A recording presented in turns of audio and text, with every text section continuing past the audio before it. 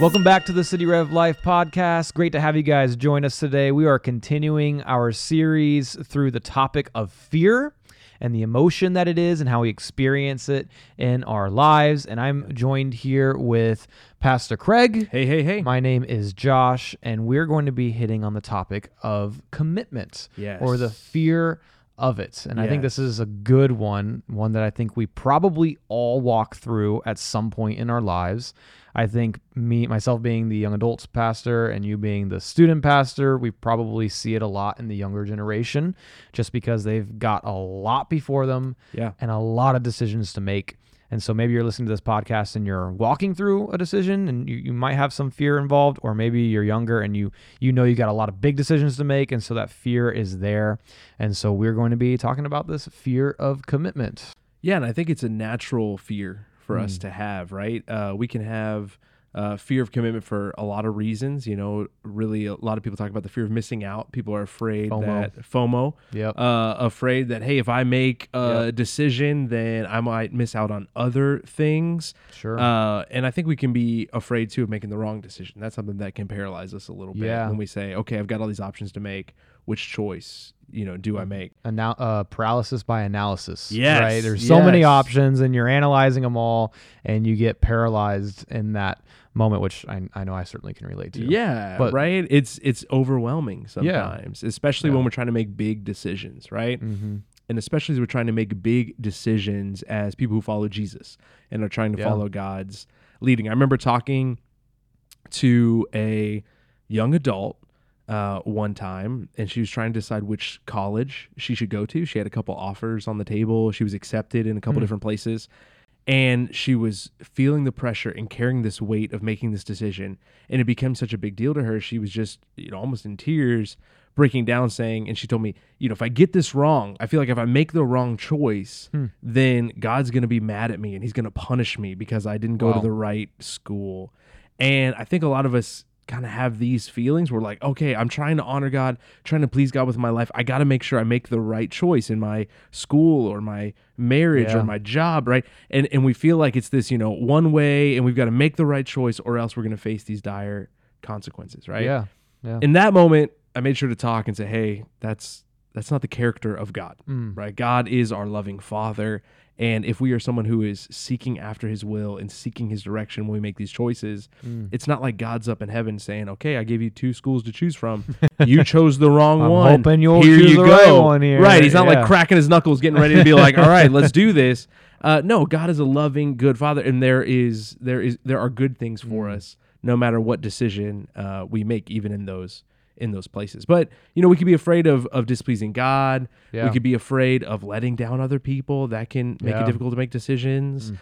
We can be afraid of making a decision and then later on something changes. And so we have a better option that we don't know about yet. And so the tendency is, well, if I just delay, then if I just don't make a decision now, wait till the last possible minute to make this commitment. Maybe things will be better. Something better might come up. Right. Maybe it'll become clear at the last minute or maybe it'll just be simpler.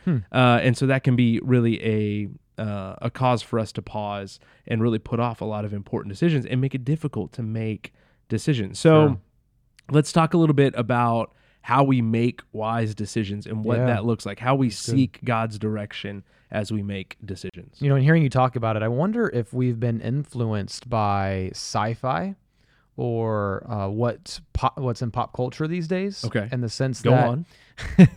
In the sense that we Marvel's doing the multiverse right now. Yeah. Right. And they talk about how every decision you make, it's splitting off into another multiverse. Right. This person made that decision. They said yes, and then you said no. And so now you ended up in a completely different place in your life. Right.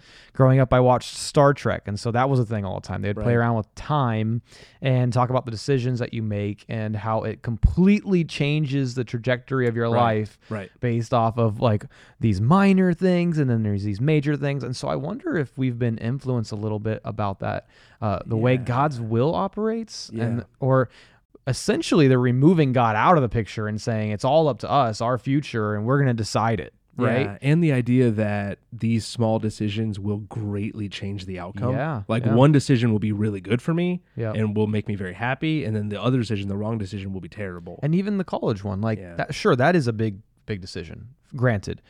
But what's the worst case scenario? You go one semester and then you transfer out. Right. Yeah. You go to a different college. It is a big decision, but at the end of the day, I mean, the consequences aren't great. Some decisions, granted, are going to be bigger decisions. Sure. And there's going to be consequences for our actions, good and bad. There always are.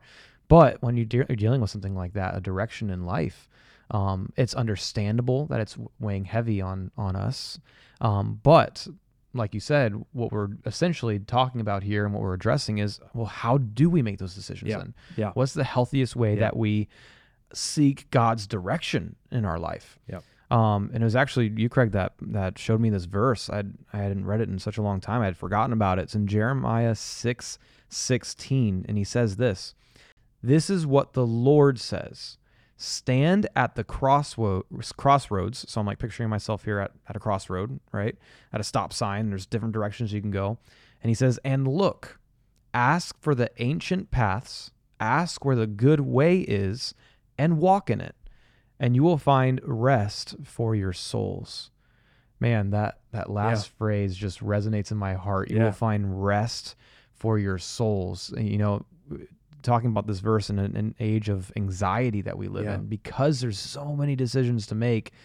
Even if they're small, it just feels like there's a lot and we're overwhelmed. Yeah. But he's saying, hey, you do this and you'll find rest for your souls. And so what is he saying that will accomplish this rest for your souls? Well, he says, stand at the crossroads and look. Mm-hmm. So he's almost like, he's saying, all right, just stop for a moment. Let's just process this. Let's think the decision, the crossroad that you're at. And then do what? Ask for the ancient paths and ask where the good way is, and then walk in it. And so, I mean, ancient paths, he's almost saying he's pointing backwards and saying, all right, you go seek godly wisdom. People that have been on this road before, people that have walked this decision making before, ask them, seek counsel, seek what the good way is. Sometimes there is legitimately a good response to a decision or a good decision to make. And sometimes there are bad decisions to make. So he's saying, all right, while you're stopped, go and ask what the good way is. So see what the Bible says, see if there's anything specific about what the Bible says, and then walk in it. Yeah. Don't be paralyzed by your fear or be worried about what people are going to think, all of those things that will cause us to stop and fear the commitment to this direction, but just go and walk in it, and then you will find rest for your souls. And I think about many stories throughout Scripture where this occurs, and the one in particular is the Apostle Paul. He was constantly stopping and seeking God's direction on things. And we look at Apostle Paul and we're like, well, man, that guy he's so godly. He probably never had a problem with a decision. He never had a question about where he was going. Like that's just not the case. Every person, every man, every woman has to deal with these crossroads. And so just briefly, I'll mention this because this is a podcast on its own.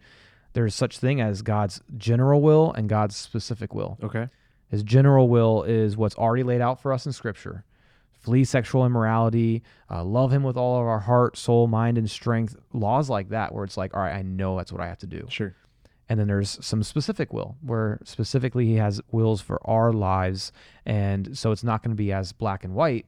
And we have to pursue him for that answer. And we got to seek him for what he might have for us. And so we should use God's general will and teachings to guide our life. And so we can use kind of biblical principles in how we should live. But then we should seek God for his specific will or specific direction in our life. So if I came to you and I said, hey, Pastor Josh, I've decided that tomorrow I'm going to go start robbing banks.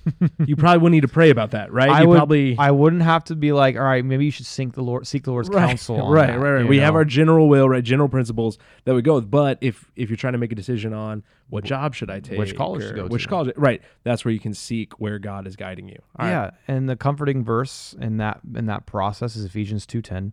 For we are his workmanship, created in Christ Jesus for good works, which God prepared beforehand that we should walk in them. And so he's reminding us that he's got his hands on our lives. He knows the end from the beginning. He's written our story. And so sometimes there are going to be two different choices that you have, and he might give you a clear answer as to which one you should walk towards. And then sometimes there isn't, because they're both decent options. And he is giving us the will to choose. He's giving us the free will and the opportunity to choose. And it's just going to play out the way it is. He knows where we're going to go. He knows which direction we're going to take.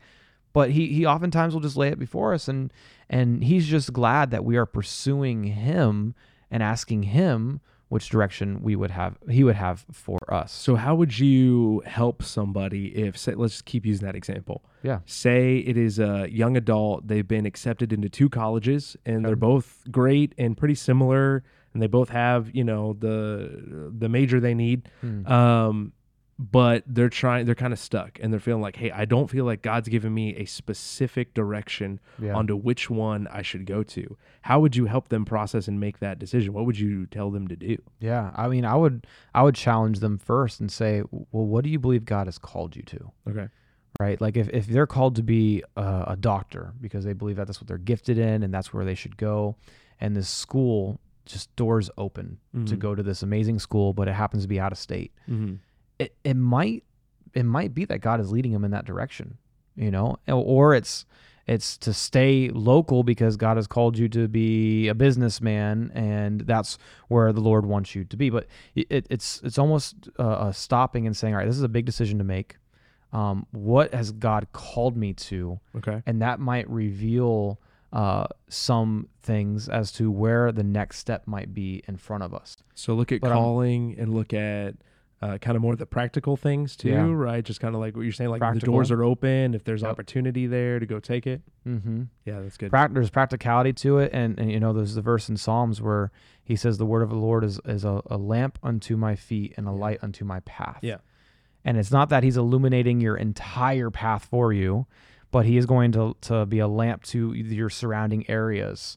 And I'm a firm believer, if we are praying for God's direction and God's will, he will close doors in certain directions, and he will open doors in other directions, even directions that we might think that wouldn't be from him. Yeah. But you get a scholarship, full ride, and it's not the school that you originally thought God was going to have for you. Maybe that's a sign. Maybe it's not. But pressing into that and saying, all right, God, and I remember praying this when I was praying about my now wife. Is she the person I should marry? I would literally pray, God, close all the doors possible. Like, just let her deny me flat out when I ask her out on a date. Like, let her just shoot me down. All right, God, it's please. a miracle she didn't. It is. Yeah. So I knew it was God's calling. Okay, it was a miracle. And I would pray, God, like I pray that I would slowly grow in a different direction of her while we're dating. If it's not for us, if we're not supposed to get married, I would pray almost against what I wanted, just because I wanted it to be from the Lord if it were to happen. Sure. And so there's decisions that we're going to make where we're going to have to say, God, just make it clear to me. Close doors that shouldn't be open, and open doors that just by every fiber of my being suggests that should be open, but just close it, and do miracles in that process. Yeah. It brings to mind this verse in James 4 that says, come now, you who say today or tomorrow we will go into such and such a town, spend a year there and trade and make a profit, and yet you do not know what tomorrow will bring. What is your life? For you are a mist that appears for a little time and then vanishes. Instead, you ought to say, if the Lord wills, we will live and do this or that.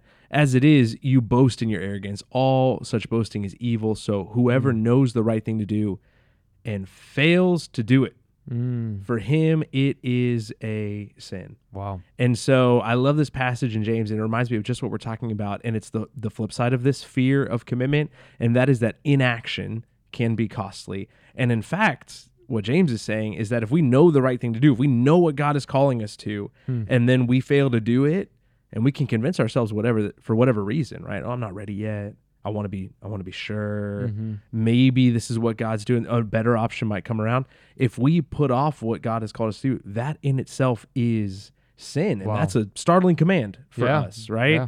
And I think it can be so helpful in those big decisions in life to just remember the character of God, that he is a good father, that if we are seeking his wisdom and guidance when we're making these decisions, that he will lead us. and that when we seek his will and guidance, and we sense his direction, whether it comes through prayer or through a conversation we have, a normal conversation, maybe with, you know, I tell our students all the time, like, well, you know, what do your parents think about this? What do the other people in your life think about? What wisdom are you receiving? Maybe it's even through something that we come across in scripture that really seems like, okay, the Lord's speaking into my life and my decision this way. When we have that wisdom from God, that leading from God, then it takes the faith and the courage to then go do it. Yeah. You know, it can be really scary. Yeah. And we can be tempted to just keep putting things off, but inaction costs us. Yeah. And inaction can even be sinful. One of the helpful books and sermons that I've read regarding this and helps when we're trying to make big decisions is by this pastor called Kevin DeYoung. And he has this book called Just Do Something. And that's like, he's got a sermon on that, just do something. And it really resonates with me, especially when counseling people, when they're thinking like, okay, hey, you know, what am I going to do for work? Or what am I going to do for school? And sometimes we have these big dreams and these big visions of what our life should look like. Yep. And it's not happening in the way that we think. And so we think, hey, you know, I went to school for this type of job, but I'm not getting any of those job offers. I'm only getting this field, these offers. And it's in times like that where, you know, in a nice way, that's what I want to tell people, like, well, go do it. Like, go do it. God's giving you this opportunity. It seems like a good thing that God's brought before you. Don't just sit back and wait for a better thing to come, because it might not ever come. And we need to move, you know?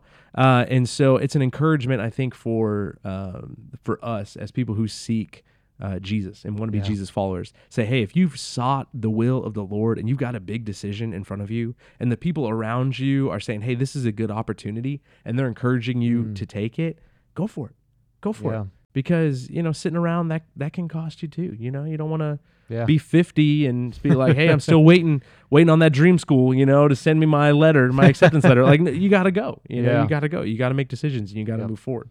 That's really good. I like that. Just do something. Just do something. And I think what's really, what might be helpful for our listeners is if they're small decisions, that tie you up. You know, maybe it's not who am I going to marry, what college am I going to go to, like, you know, those are bigger. But what if they're a bunch of little small ones? I would encourage you to sit down and write down a list of your priorities, what your priorities are in life. And whenever you encounter a little decision, whether it be how to spend your time, whether to commit to something that is, you know, 5, 6, 7 weeks long in your life, you know, if you have kids, so they could go do that sport or whatever. Before you make these little commitments and you make these small decisions, have a priority list and say, all right, this is a decision that entails my 5th priority. Is it going to interfere with my first 4? Yeah. Right. And just know how you prioritize your life, how you prioritize your time. And that's going to make those little decisions so much easier, so much simpler, because you know how you've decided you're going to live your life, and you've decided to live your life in accordance with God's will. And so be thinking that through, how you prioritize these things, because that will help you immensely in making these small decisions. That's right. That's all we can do. We can look at the crossroads. We can ask for the ancient paths. We can ask for the good way, and then we walk. And we walk in it, and we find rest for our souls. Well, thanks for tuning in to the City Rev Life podcast once again. We will see you guys next week. Thank you so much for listening to the City Rev Life podcast. Feel free to subscribe and leave a rate and review. And we love it when you share it with your friends on social media. So don't forget to tag us at cityrev.church. If you're interested in more resources, download our City Rev Church app and follow us on social media. Thank you so much, and have a great day.